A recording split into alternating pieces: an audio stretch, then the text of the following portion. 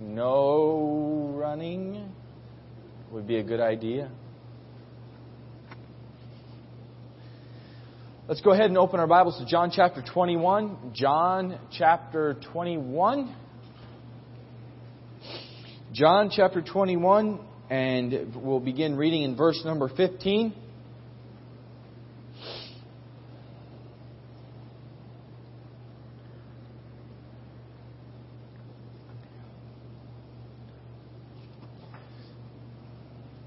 John chapter 21 in verse number 15. We'll begin reading. The Bible says, "So when they had dined, Jesus saith to Simon Peter, Simon, son of Jonas, lovest thou me more than these? He, Peter, saith unto him, Yea, Lord, thou knowest that I love thee. He saith unto him, Feed my lambs. He saith to him again the second time, Simon, son of Jonas, lovest thou me? He saith unto him, Yea, Lord, thou knowest that I love thee. He saith unto him, Feed my sheep. He saith unto him the third time, Simon, son of Jonas, lovest thou me? Peter was grieved, because he said unto him the third time, Lovest thou me? And he said unto him, Lord, thou knowest all things. Thou knowest that I love thee.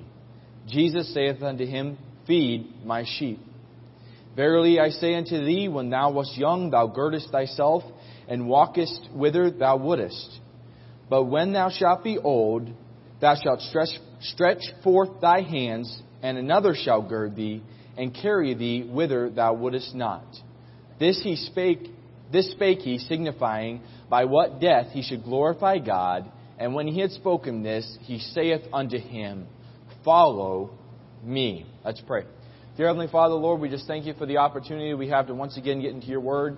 I just pray that you give me clarity of thought, clarity of speech, and that your word would be communicated and that you would be free to speak to hearts tonight. In Jesus' name I pray. Amen. I hate the beach. I just do. I don't like the beach at all. I don't like sand. I don't like water. I don't like going. You go to the beach and there's crowds and crowds of people. There's inappropriate stuff that happens at the beach. I just don't like the beach at all. I've been to the beach by myself, just by myself with some friends. Everything was fine. There wasn't people. There was sand. But I just don't like the beach. I don't. Now, I can promise you, one of the reasons why I do not like the beach is I do not know how to swim. I don't know how to swim. This is just fact. And therefore, the water has a certain... I'm afraid of the water. I don't want to go into the water because I don't know how to swim. There's just a certain fear there for me. And when I think about that, I'm like, you know what? I'd rather just go into the mountains. I know how to climb rocks. I don't know how to swim. There's... my failure to learn how to swim, which I didn't really necessarily have a lot of opportunities, but the fact that I don't know how to swim discourages me from even liking the beach, despite other things that I wouldn't like about it. But this is also true in other areas of life. I'm a fan of baseball, and if you watch a baseball player, even if he's a good player, they all go through times where they don't hit the ball well. They go through what's called a slump. And the longer the slump lasts, usually the more unconfident the player gets at the plate. The more times he's doubtful whether he can even hit the ball. The longer his failure is, the less likely he is to come out of the slump. A person who fails a drive test. Rachel's in the nursery tonight. She just took her drive test and she passed, as many of you know. But a person who fails their drive test the first time, when they go back a second time, if they're thinking about everything they did wrong the first time, they are more likely to fail the second time. Why? Because they're allowing their past failure to influence their current behavior. Or someone at a public event. How many have seen a little kid gets up there to make a speech or whatever, and they totally break down? Or they're supposed to play their instrument or do something, and they just flop it. It just happens. It's part of life. But they use that as an excuse, and that failure begins to put a mental block in them. And now they're afraid to ever set foot on a platform again or ever to speak in front of people again because they failed this one time. But isn't it true we sometimes allow that to happen in our spiritual lives? Where we're trying to live for God, how many times has Pastor said, let's raise our hands, how many of us have failed this week, how many of us have sinned, and if we did it again tonight, we would all raise our hands because we are human. We fail. As we are trying to live for God, we call it often mistakes, but we make wrong choices, we sin, we do wrong things. But what can happen if we're not careful is we can allow our failures, when we sin against God, we can allow that to become a mental block in our minds. Like someone who becomes afraid to swing the bat because they know they're going to miss. Someone who becomes afraid to take that test because of past failures. They can allow themselves, you and I can allow ourselves to become afraid to fully follow Jesus because we know we failed in the past.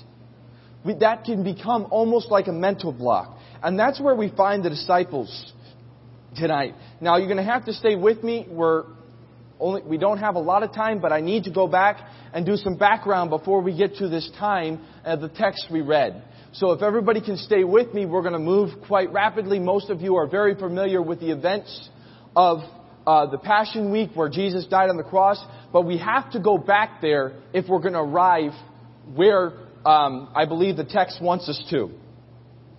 The last 3 weeks have been the highest and the lowest points of the disciples' life. The disciples get together, they go with Jesus, they find out that Lazarus is dead. They're with Jesus probably in Galilee, and Jesus says, let's go up into Judea. Let's go up into Judea. So they go up, they're like, Jesus, the Jews are trying to kill you. He's like, we need to go up to Judea. So the disciples follow Jesus. They go to the tomb of Lazarus, who has been dead for 4 days. We know that story. Lazarus has been dead 4 days. There's many people weeping there, and Jesus says, I am the resurrection and the life, and He raises Lazarus from the dead. And even at that time, even many of the Pharisees believe on Jesus when Lazarus is raised from the dead. Just this great miracle that happened. And it is exciting. And then the next Saturday, there is the triumphal entry, Palm Sunday, where the Jewish people as a nation, they realize that Jesus is claiming to be the Messiah. And they welcome Him with open arms. And there's shouts and there's praises. And there's just excitement there. And you're like, many people are thinking, Jesus has come to set up the earthly kingdom. We're going to be done with Rome at this time. Yes, this is what we've been waiting for. This is what we've been praying for. We're going to have the kingdom here. And then later that week, Jesus is betrayed. And Jesus is taken and crucified. And during that time of turmoil, where they're going through this, and Jesus is trying to tell them that whole week, I'm going to die.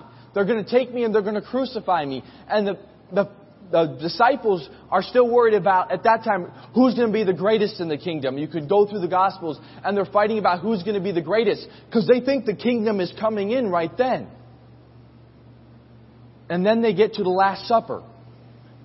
And Jesus washes the disciples' feet and showing humility. And there's a little bit of confusion in this. And Jesus begins to teach the disciples many things. And then Jesus tells Peter, the leader of the disciples, you're going to deny me 3 times. And Peter's like, no, I'm not, Lord. It's not going to happen. I'm going to follow you. Though I would die, I'm not going to forsake you. And Jesus, and all the disciples say that. They want to follow the Lord. They want to follow Jesus. They even say they would give their lives for Jesus. But then comes a time in the Garden of Gethsemane where the disciples sleep while Jesus is praying. And they wake up to find Judas and the army or the soldiers from the Pharisees coming to take Jesus away from them. And Peter draws out his sword and he's going to defend Jesus. He's going to stand by what he said. And Jesus tells him, put up your sword. This is not the way we do things. And Peter's a little bit discouraged. He's a little bit shaken up in his thinking. They all run, they flee. Peter follows Jesus afar off, and they go into the temple or into the complex where they take and they try Jesus. And Peter sits down at the fire outside with the servants of the high priest. And he can hear the murmur of what's going on in the room. And he's just, if you remember the story, he's just whacked off one of those guys' ears. And Jesus healed him. So he's probably I hope that guy doesn't come back. So he's hunkered down a little bit. He wants to be close to Jesus. But he's too far away. He isn't in where Jesus is. He can't be necessarily. And suddenly someone comes up and says, "There's one of his disciples." "No, I'm not. No, I'm not." Peter denies the Lord. And then it happens again. And Peter denies the Lord again. And then it happens a third time where someone said, "No, your speech is the Galilean. You're from Jesus. You're from the area Jesus is from. You're one of his disciples." And he begins to curse and he begins to swear. And "No, I am not. I do not know the man." And the Bible says Jesus looked on him. Maybe he was coming up out of the room or the door was open or something. And Peter goes out and he weeps bitterly. And then Jesus is crucified and he's dead. Everything the disciples, they've been following Jesus, they've been learning about it, and to them it seems ended. And then 3 days later, they begin to hear stories that, wait a second, Jesus has risen from the dead. And they go to the tomb and the tomb is empty. And then that night, finally, Jesus appears to them in the upper room and they're trying to climb out a second-story building. Through the walls. They're going crazy. And then Jesus says, "No, I'm alive. Touch me, handle me." And he eats some food in front of them and begins to talk to them and begins to explain them. And there's some of that suddenly they go from the depths of despair up. Wait a second, Jesus, who we saw die, we saw him buried, is alive again. And then Thomas wasn't with them. The next week, Jesus appears again on a Sunday night. And Thomas believes. Jesus says, put your hands in the nail prints in my hand and thrust your hand into my side. Don't be doubting, but believe, or faithless and believe. And Thomas says, "My Lord and my God," and he falls on his face and worships Christ. Then we hear, comparing Scripture, the disciples are told to go to Galilee to wait for Jesus. So the disciples are on their way back to Galilee. They're traveling the familiar roads that they've traveled with Jesus often, that they grew up on. They're going back to their hometown.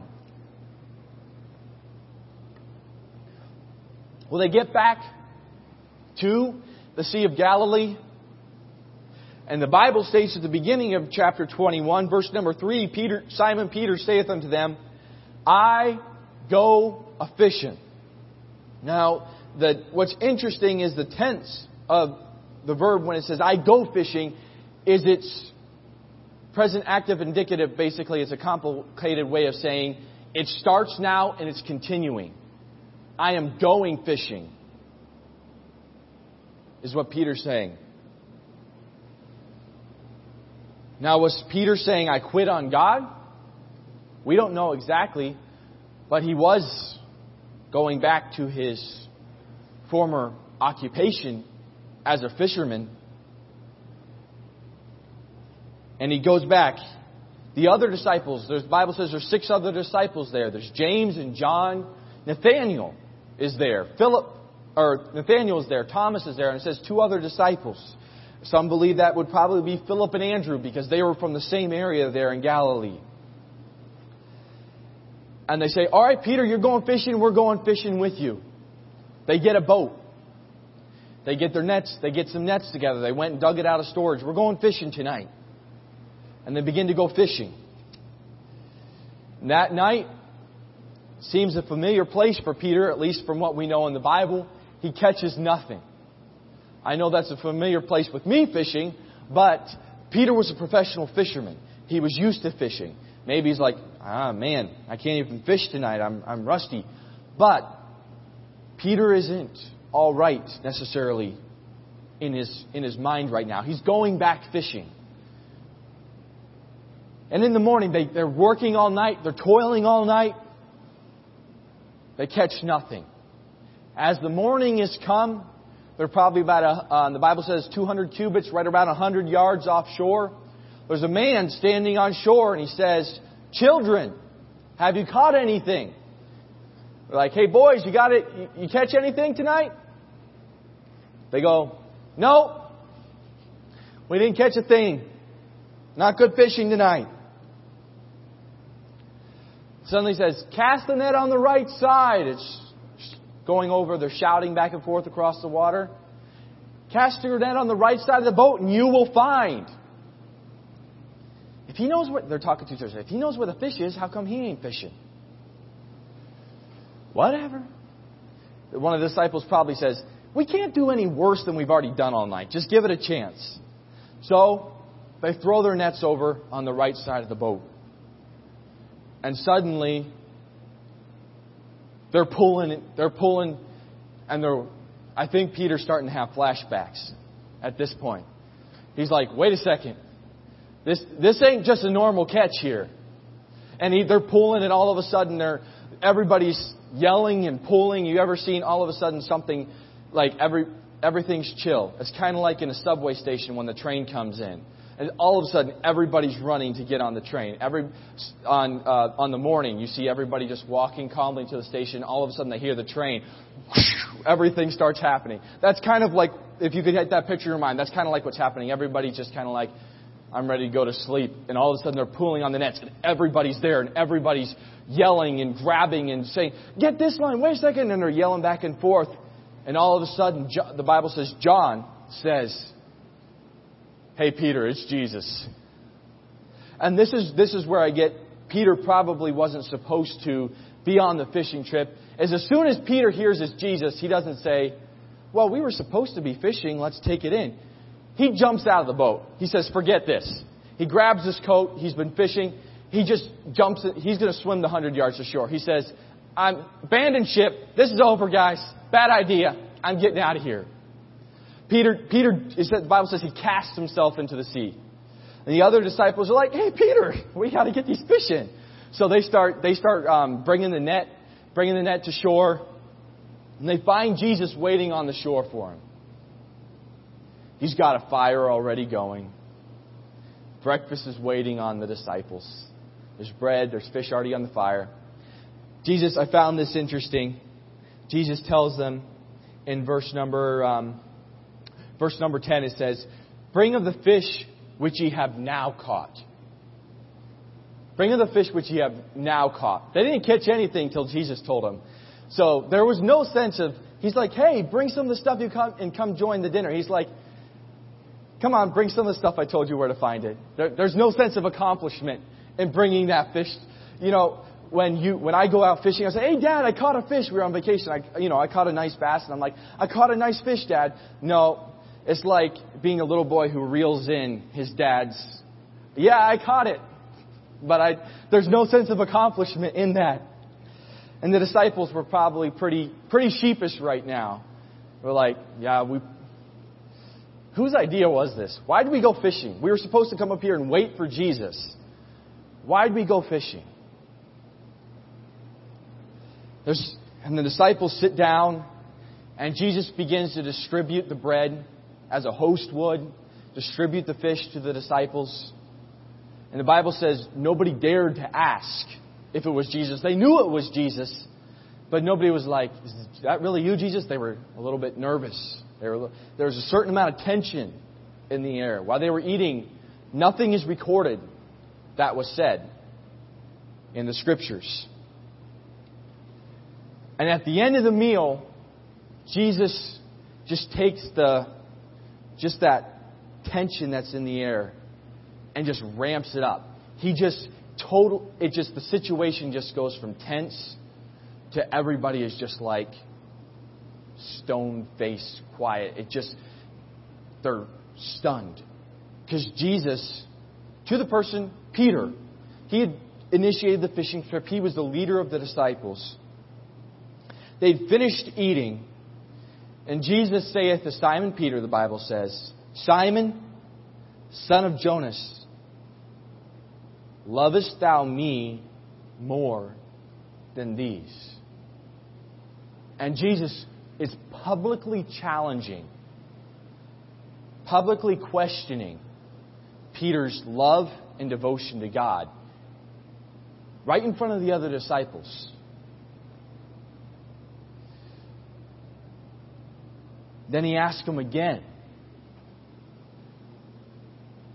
And then he asks him again.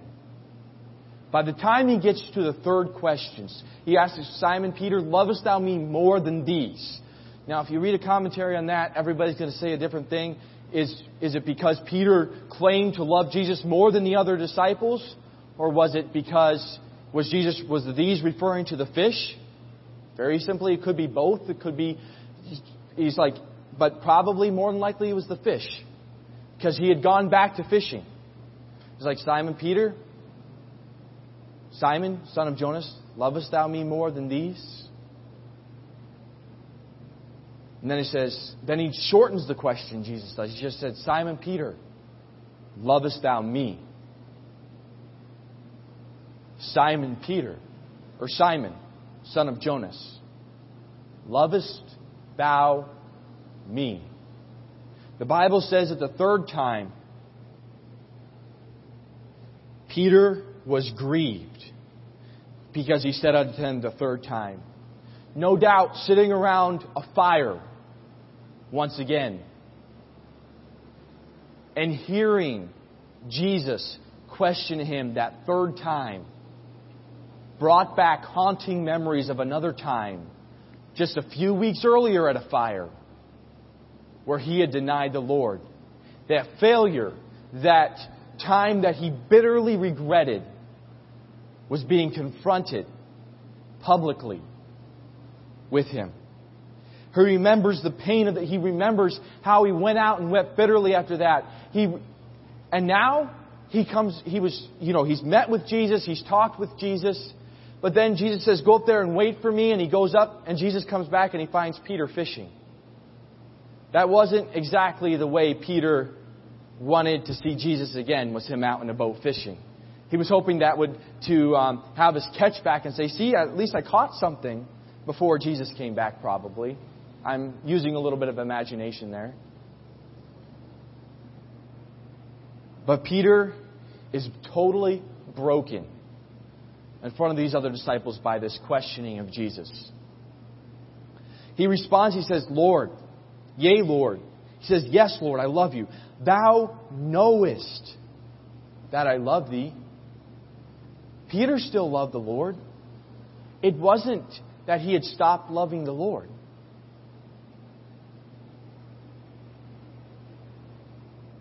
But he'd begin to take a step back from following the Lord. It wasn't that he's like, I still love you, Lord, but I just can't follow you like I used to. I went fishing. I denied you. I guess I still love you, Lord, but maybe I need to go fishing again.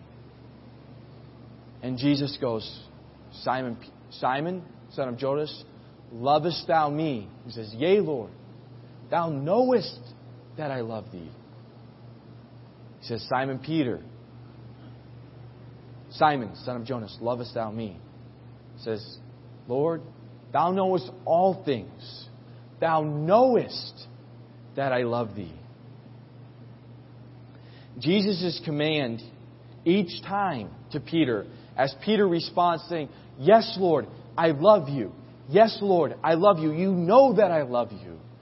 Jesus has responded to Peter and been, feed my lambs. It's a command. Feed my sheep. Feed my sheep. Peter, more than likely, I'm using a little bit of imagination here, but he's like, but I denied the Lord. I failed the Lord. Jesus is saying, do you love me? Yes, Lord, I still love you. Feed my sheep. And then he commands him, he tells him, there's going to be suffering coming. You're not going to die a way you would like to die. But still, follow me. It's another command. Jesus gives Peter two simple commands. Feed my sheep, take care of my sheep, follow me. That's the two commands in this passage. That's the two commands Jesus gave Peter. But why did Jesus not do that alone? Why did Jesus publicly challenge Peter? Why did He publicly challenge his love and devotion to God? That's what Jesus did. He publicly challenged him. One of the reasons probably the other disciples knew about Peter's failure. They knew about Peter's denial. And Jesus wanted to give him a chance to publicly affirm His love for Jesus. But it wasn't just that. It wasn't just so the other disciples could see Peter say, "Yes, I love you, Lord." Peter needed some working on if he was going to do what God wanted him to do. Because God had some plans for Peter. Even though Peter had denied the Lord, even though Peter, because he denied the Lord, had allowed that failure to set in his mind, and then he started going fishing again, God still had some plans for Peter. And the reason Jesus so publicly and so just cut to the quick of it, opened Peter up for it just in front of people and just blasted him, we might say, just opened him up, was because Peter needed to leave his past failures and refocus his love and devotion on Christ if he was going to be able to fulfill the responsibilities that Jesus had for him. God still had some things that He wanted Peter to do, but if Peter was going to do that, there was going to have to come a time when Peter left his failures behind and refocused his love upon Jesus Christ, refocused himself on the person who had saved him, who had brought him, and realized that God still wanted to use him. Peter had failed the Lord and was struggling with going back to fishing. And Jesus had to refocus Peter's love for the Lord if Peter was going to continue to follow Him. And the same is true today. I asked at the beginning of the sermon, how many times has Pastor stood up here and said, how many have sinned this week? How many times have we failed the Lord this week? And we all could think back even to today, earlier today, of times when we have been trying to follow the Lord and we have been trying to do what God has told us to do, but we have allowed something to come into our lives through our choices. Definitely we're not at a fire standing outside saying, "I never knew Jesus." But we may do the exact same thing when we fail to witness to a coworker. When things start happening and there's things that are not honoring to Christ going on, and we refuse to turn our backs on that. We try to fit in with people that are around us instead of honoring Christ. And we can deny the Lord in similar instances. Not necessarily like that, but whatever the instance is, we can fail the Lord. And Peter was taking that, what happened to Peter, and he was allowing that to affect how he was following the Lord now. Just like a baseball player. Peter was afraid to try again. He had started taking up fishing again.